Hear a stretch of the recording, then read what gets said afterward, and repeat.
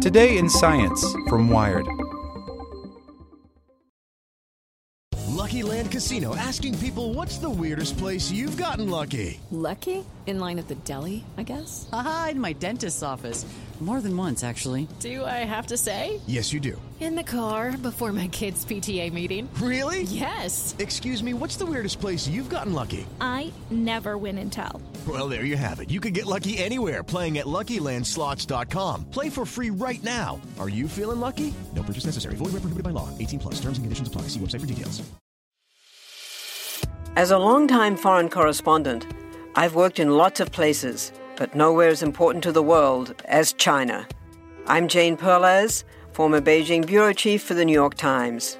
Join me on my new podcast, Face Off, U.S. versus China, where I'll take you behind the scenes in the tumultuous U.S.-China relationship. Find Face Off wherever you get your podcasts.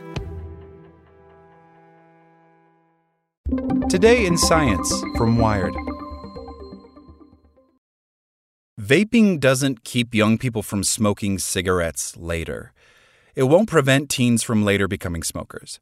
But some health experts say that focusing on the risk of addicting new smokers cuts off a chance to help adults quit. By Sarah Harrison. In the 1970s, a company called Swedish Match started advertising snus to Swedish men. Snus is that tobacco that comes in pouches, and users tuck it into their cheeks or their lips, and it slowly releases nicotine.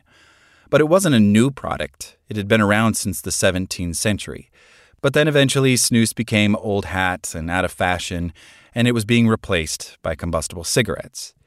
Now, like a lot of other countries at the time, Sweden had a smoking problem. 40% of men smoked.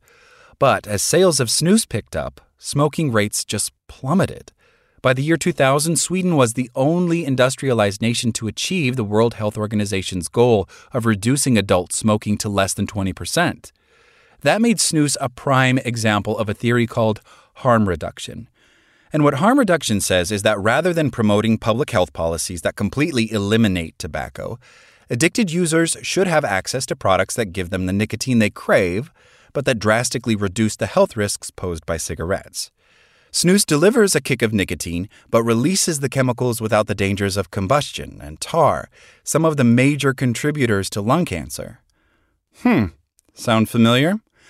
When e-cigarettes, aka vapes, appeared in the mid-2000s, some researchers in the tobacco control community thought young smokers in the U.S. might make a similar choice, causing overall smoking rates to decline. So e-cigarettes work by creating an aerosol by heating up a fluid that contains nicotine. And that aerosol can be inhaled and exhaled just like the smoke from a regular cigarette, but it doesn't contain the tar and many of the toxic chemicals that tobacco smoke does. Now, research suggests that these devices have their own dangers, including reducing the lungs' ability to fight infections, which is a big cause for concern during the COVID-19 pandemic. But even with their risks, e-cigarette supporters believe these products could present a safer alternative to combustible cigarettes, just as snus did for the Swedes back in the 1970s and 80s. John Pierce is a professor at UC San Diego who researches cancer and tobacco, and he says people were hoping that would happen here. But in a paper published in Pediatrics this month, Pierce and his colleagues show that isn't what's happening after all. Instead, young people who experiment with e-cigarettes are 3 times more likely than others who have never tried vaping to become daily cigarette smokers a few years later. And the more tobacco products young people experiment with, the greater that likelihood becomes. Pierce says we haven't had this harm reduction thing. John Pierce's team started looking at data from the U.S. Population Assessment of Tobacco and Health, or PATH study. And what the PATH study is it's a survey of about 50,000 Americans, and it's done every year by the National Institutes of Health and the Food and Drug Administration. And they looked specifically at people ages 12 to 24 and tracked their responses over the 4 years between 2013 and 2017. And they were following their use of tobacco products and their progression from occasional experimenters to daily users. And they found that just over 60% of respondents in this age group tried a tobacco product at some point, and that 30% experimented with multiple products like e-cigarettes and hookahs and cigarillos. Of all the young people in the study, those who experimented with many different products were 15 percentage points more likely to become daily cigarette smokers than those who had only tried one kind of tobacco product. And teenagers who experimented with e-cigarettes before age 18 were more likely to become daily smokers than those who tried vaping later in life. So in other words, the theory that this new product would dissuade young people from using cigarettes, that didn't hold up. Pierce said that once people are addicted to cigarettes, it's incredibly hard for them to quit. So, in order to make a dent in the smoking rates in the U.S., the change has to come from young people who start on e-cigarettes and never switch over to their combustible counterparts. But John's study results show that the problem is that they are indeed switching. John says not smoking cigarettes is going to be harm reduction, but that's not happening so far. Still, even though the study concludes that vaping doesn't stop young people from later turning to cigarettes, it's hard to know whether e-cigarettes alone are leading more of them to smoke. And that's what a lot of health experts and parents were worried these users would do in 2018 and 2019 when the rates of vaping just skyrocketed among middle and high school students. If you've only tried one product, your chance of becoming a daily smoker is minimal, John Pierce says. And he acknowledges that because most of the young people in his study who became daily cigarette users were also experimenting with several nicotine products, it's really hard to say whether or not they would have started using cigarettes regardless of whether they'd tried vaping. Ken Warner says that may be the population that was likely to start smoking anyway. Ken is an emeritus dean of the University of Michigan School of Public Health, and he wasn't involved in the study, but he does say the bottom line here is we just don't know that there's any real association between vaping alone and trying cigarettes in the future. In the meantime, Ken and others who study tobacco use say there's a growing body of evidence that suggests that vaping might help adults quit. One randomized clinical trial from researchers in the United Kingdom published in 2019 in the New England Journal of Medicine, it found that e-cigarettes were more effective than nicotine replacement therapies like patches or gums and lozenges. Another 2019 study published in The Lancet from researchers across the world in New Zealand found that combining e-cigarettes with other products like patches could lead to a modest improvement in quitting outcomes. And then there's the Cochrane Review, which is an independent group of doctors and academics who analyze medical research.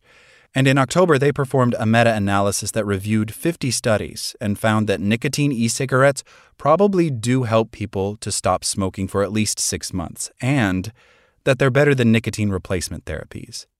Nancy Rigotti says, "We don't have a lot of evidence, but the evidence we have is getting better." Nancy's the director of the Tobacco Research and Treatment Center at Massachusetts General Hospital, and she co-authored the Cochrane Review assessment. She thinks more evidence will emerge, but in the meantime, she worries that concerns about e-cigarettes' effects on kids have overshadowed their potential benefits for adults who already smoke. "It's too bad because I take care of smokers that aren't able to quit any other way, and I'm tired of watching people die of cigarette-related disease," she says. "If I can reduce that by getting them on e-cigarettes, I think I'm helping them. I wish we had better data to prove that." Some researchers say that without good data, the vape debate has become extremely contentious. While some researchers see them as a useful way to reduce harm to existing smokers and even help them quit, others argue that vaping is simply too dangerous and will lead to an entirely new generation of kids to start smoking. Ken Warner says this is the most fraught, controversial issue in my 45 years in tobacco control. It has torn the field asunder. And Rigotti points out that many are rightfully wary of tobacco companies making claims of safer products. She says everyone in tobacco control has so much PTSD because the tobacco industry has historically been so evil.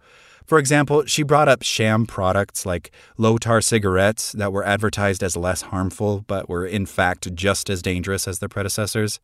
And she also criticizes vape companies that have aggressively targeted their advertisements to kids. She says there's no excuse for that. And then there's John Pierce's study that shows that vaping currently isn't acting as a stopgap to prevent young people from moving on to cigarettes. So for harm reduction proponents, the next question is whether e-cigarettes net benefit to society, like exposing fewer adults to harmful chemicals and helping them give up regular cigarettes, if those benefits outweigh the risk that kids who try them won't be deterred from smoking. Pierce says that he's still not sure we have enough data to come to a conclusion. New types of e-cigarettes come out faster than researchers can study them, so it's possible that recent models that deliver nicotine more efficiently and may be more satisfying to smoke than earlier brands may be better at helping people quit. John says, I'm on the fence. Overall, he worries that the conversation has become dominated by dogma rather than data. We've got to do proper science on this and follow the data, not our biases, he says. Like what you learned? Subscribe everywhere you listen to podcasts and get more science news at wired.com/science.